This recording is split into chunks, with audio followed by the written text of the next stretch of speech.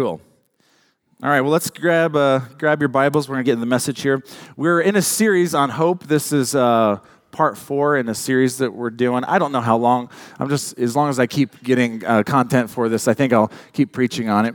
About 6 months ago, I knew the first series that I wanted to do was on hope, and the idea that I kept coming to my mind was the people who have the most hope have the most influence, and the people who have the most influence, their message will prevail. And so we want to be a people of hope.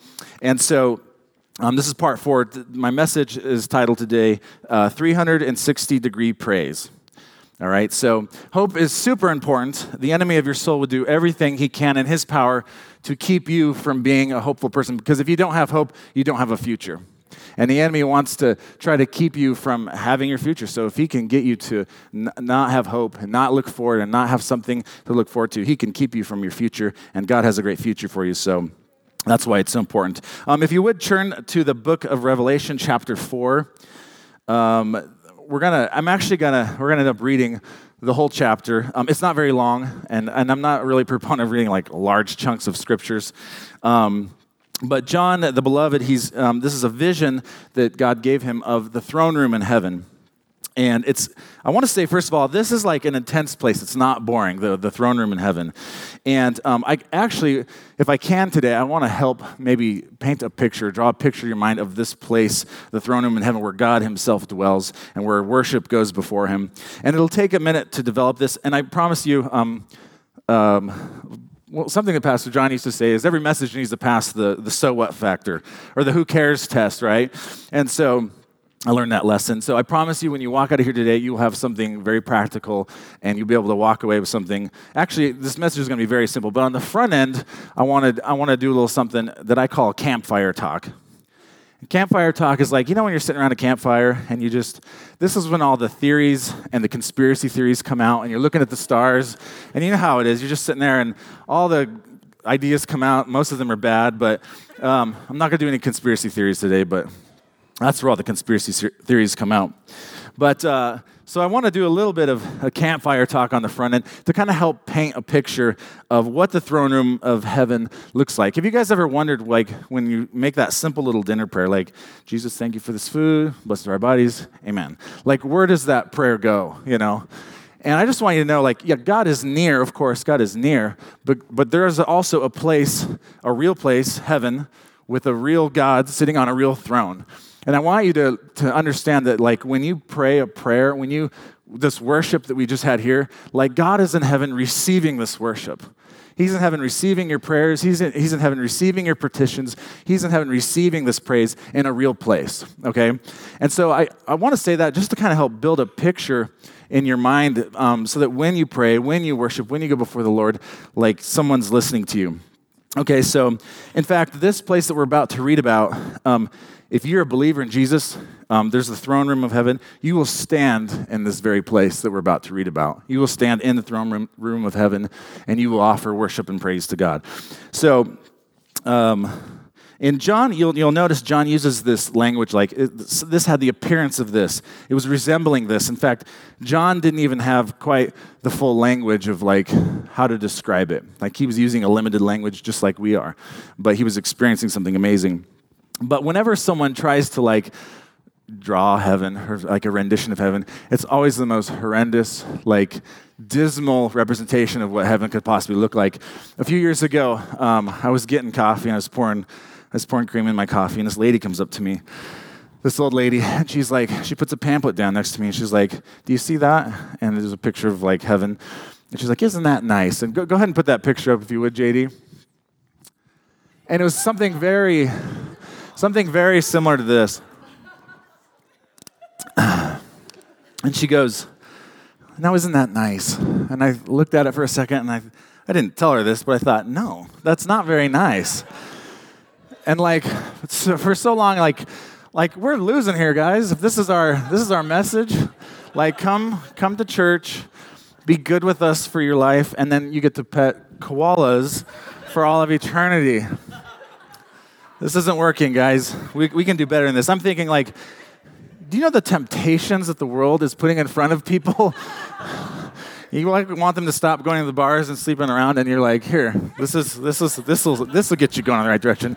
So, and listen, I don't want to come to church and be like good and come be good with us in church. That's kind of been our message, right?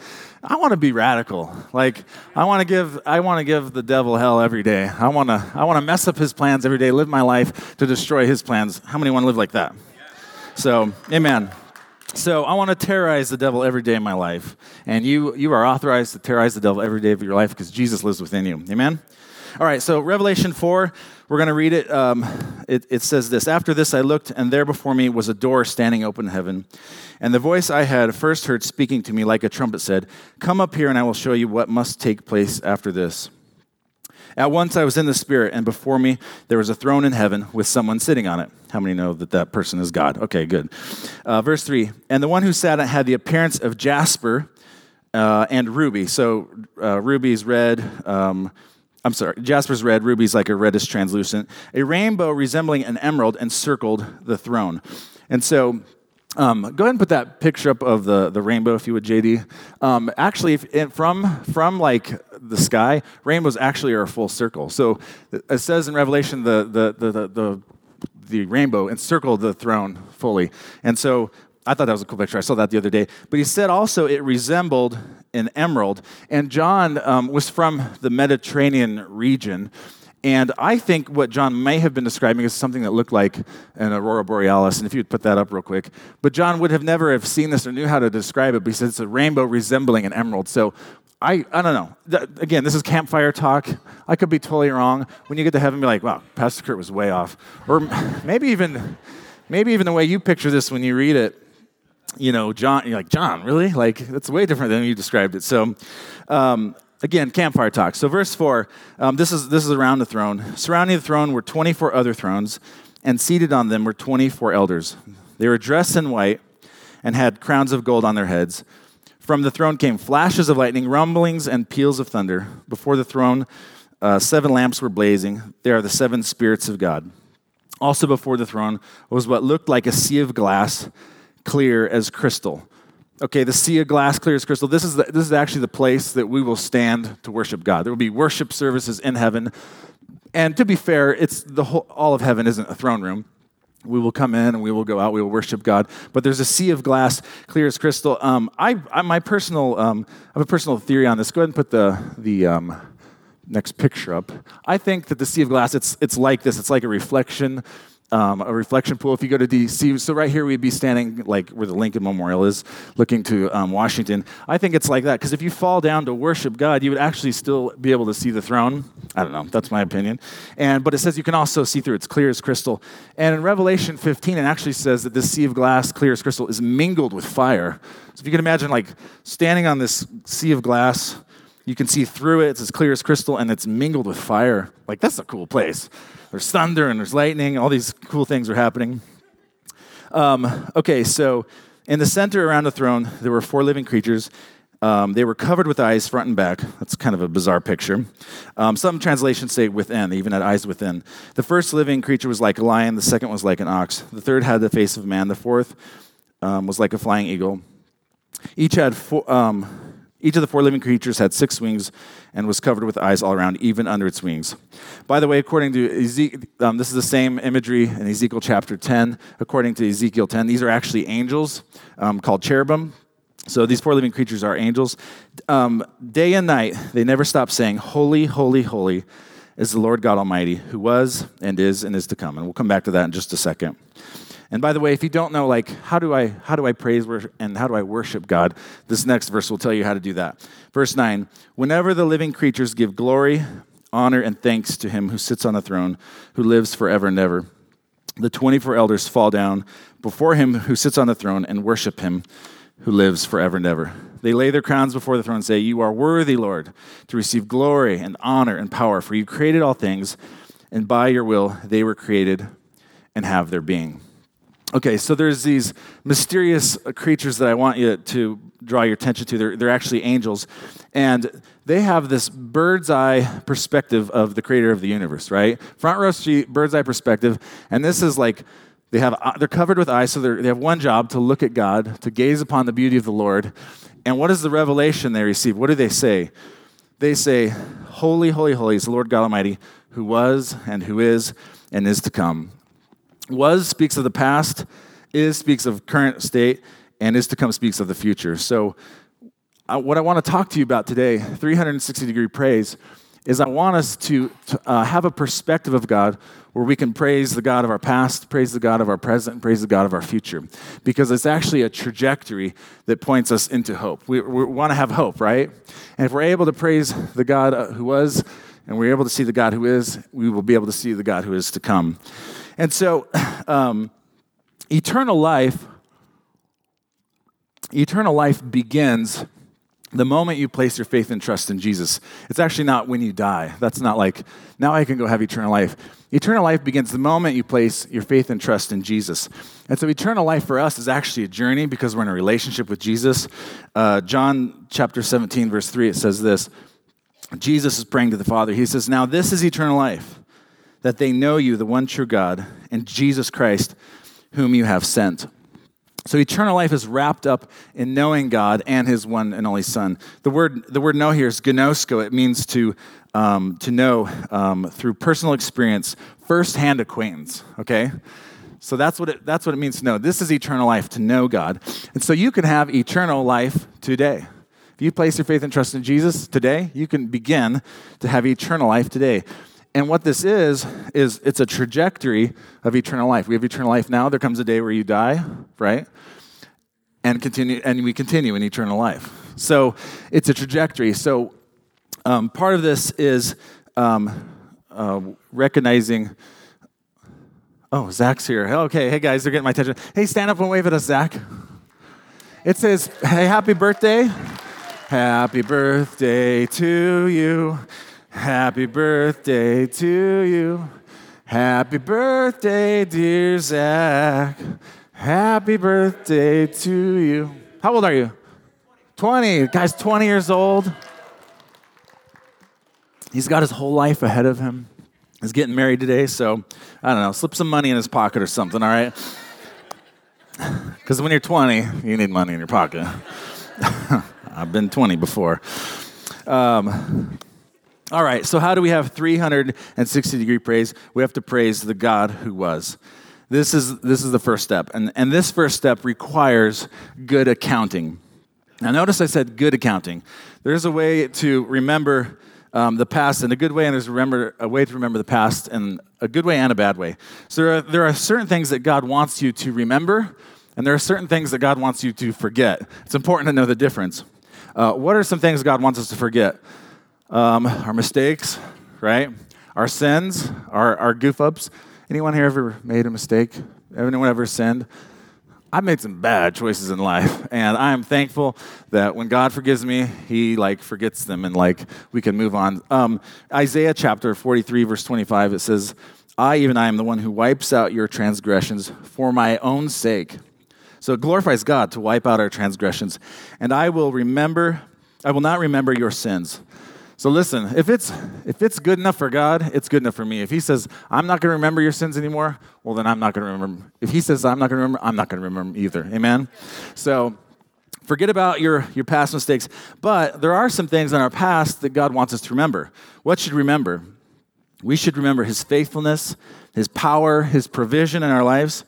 And if you look at the word praise in the Bible, many times it's reminding and praising God for the things that He's done, so the things He's accomplished, His great power, the things He's done in our lives. So I want you guys to think about God's faithfulness in your life. What has He brought you from? It's so important to develop a history with God. And the enemy of your soul would try to do everything he can to get you to forget about the things that God's brought you through. Because if you remember the things He brought you through, it'll inform where you're at now, and it'll point to a hopeful future. Amen? So have a history with God. We remember the first Sunday we were here, we talked about that we overcome by the blood of the Lamb and the word of our testimony, right? And it's so important to have that history with God. That's how we overcome, because it points in the trajectory of our future.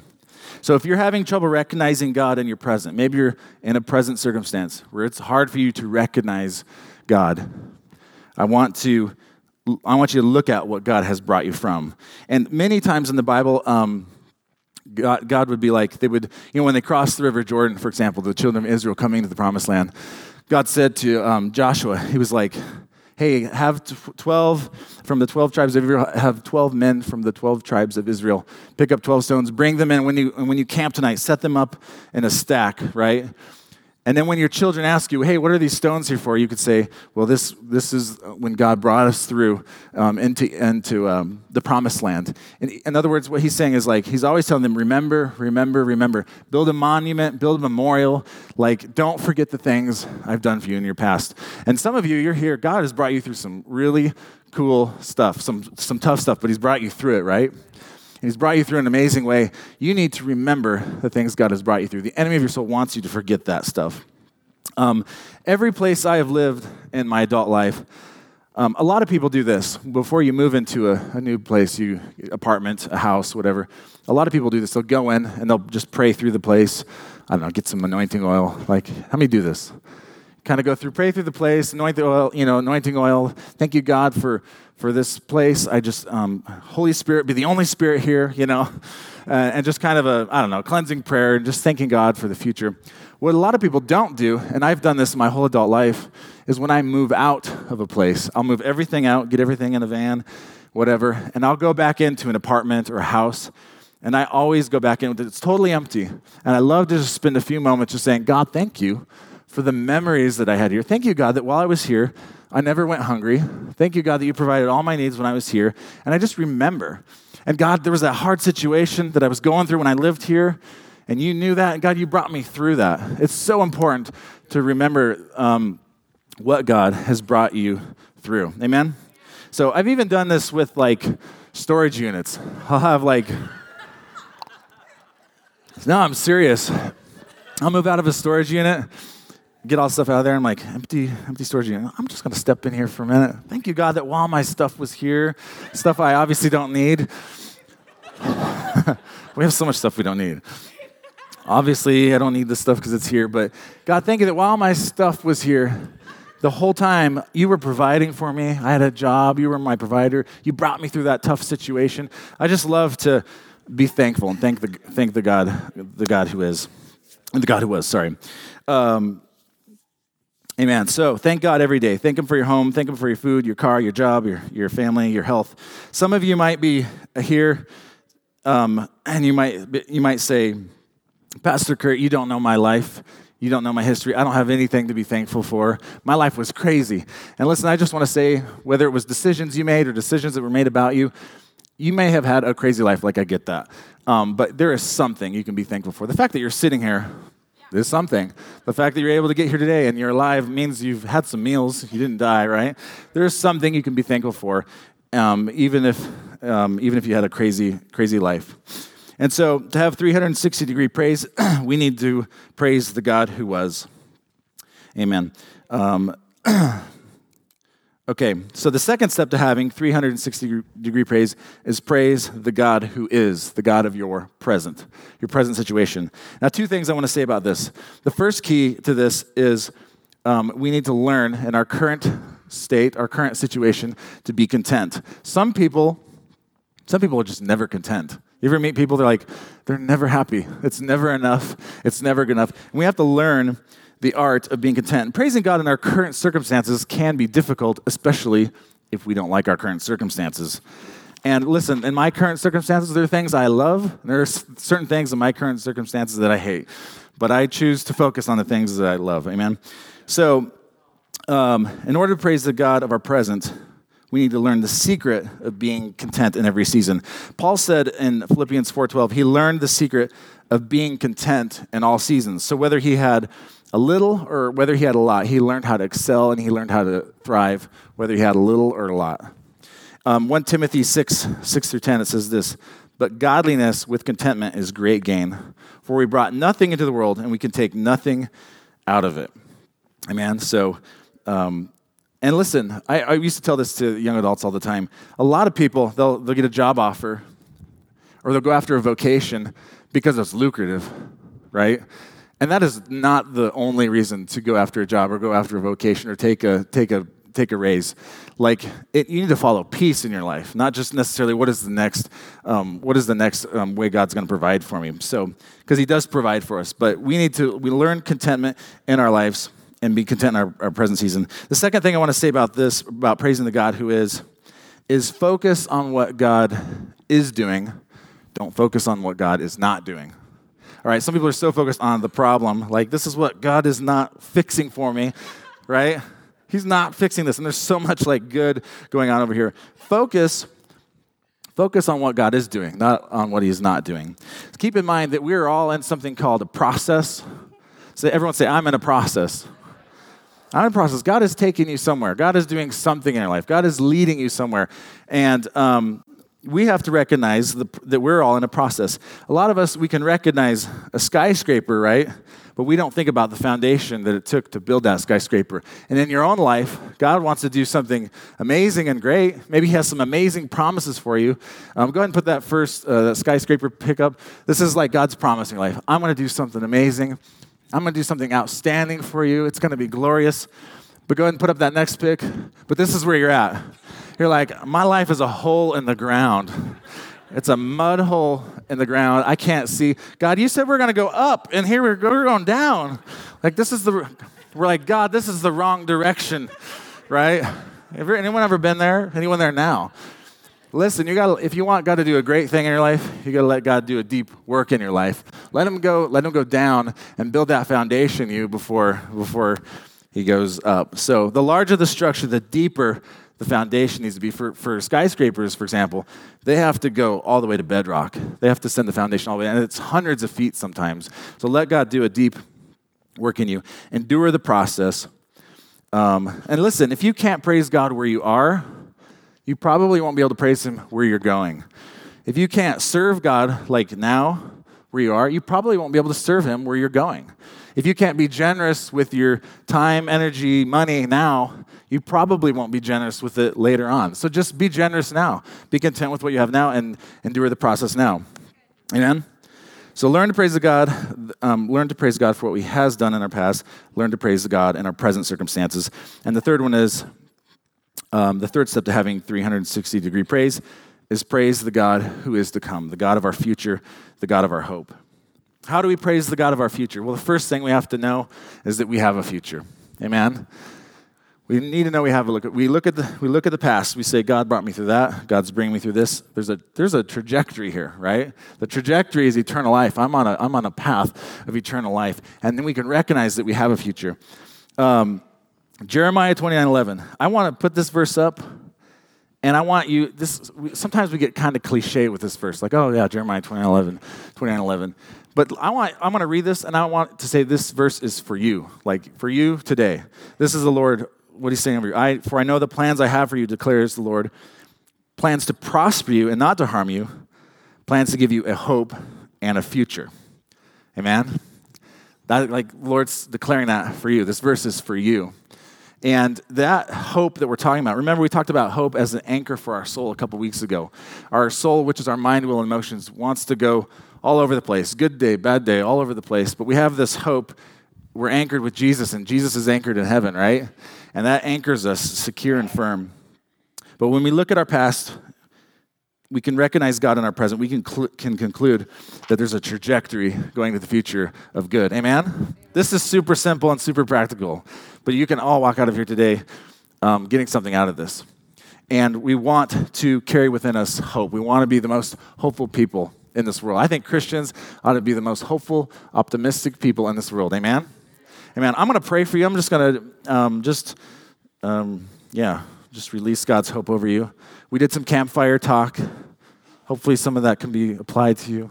But then, man, we can all look at where God's brought us from, what He's doing in our lives, and that declares a hope in the future. So, Father, I thank You for this group here, Lord God. I thank You that each person, God, has a story. Each individual, God, has a story. And Lord, I ask right now that You would remind us, Lord God, even when we're in our current circumstance, we can't see, God, what You're doing. God, I ask You to remind us of the things You've brought us through, Lord God. God, forgetting those things which are behind, the mistakes we made, the sins we did, God, we forget those things, but God, we remember. We choose to remember, Father. what you brought us through. We choose to remember, Lord God, your faithfulness, your goodness, your kindness to us, Lord God. And I thank you, God, that establishes us in our present circumstance, God. We're looking to you, Lord Jesus. We know, God, you've brought us through some stuff. God, you're going to keep bringing us through some stuff. God, we don't focus on what you're not doing. God, we're focusing on what you are doing. God, we just look to you. And God, I thank you that that points in a trajectory to our future that's a hope, Lord God. I thank you, God, you love us. You're doing good things, God, because you're a good Father. You're a good Papa. We love you. In Jesus' name. And everybody said, amen. Awesome.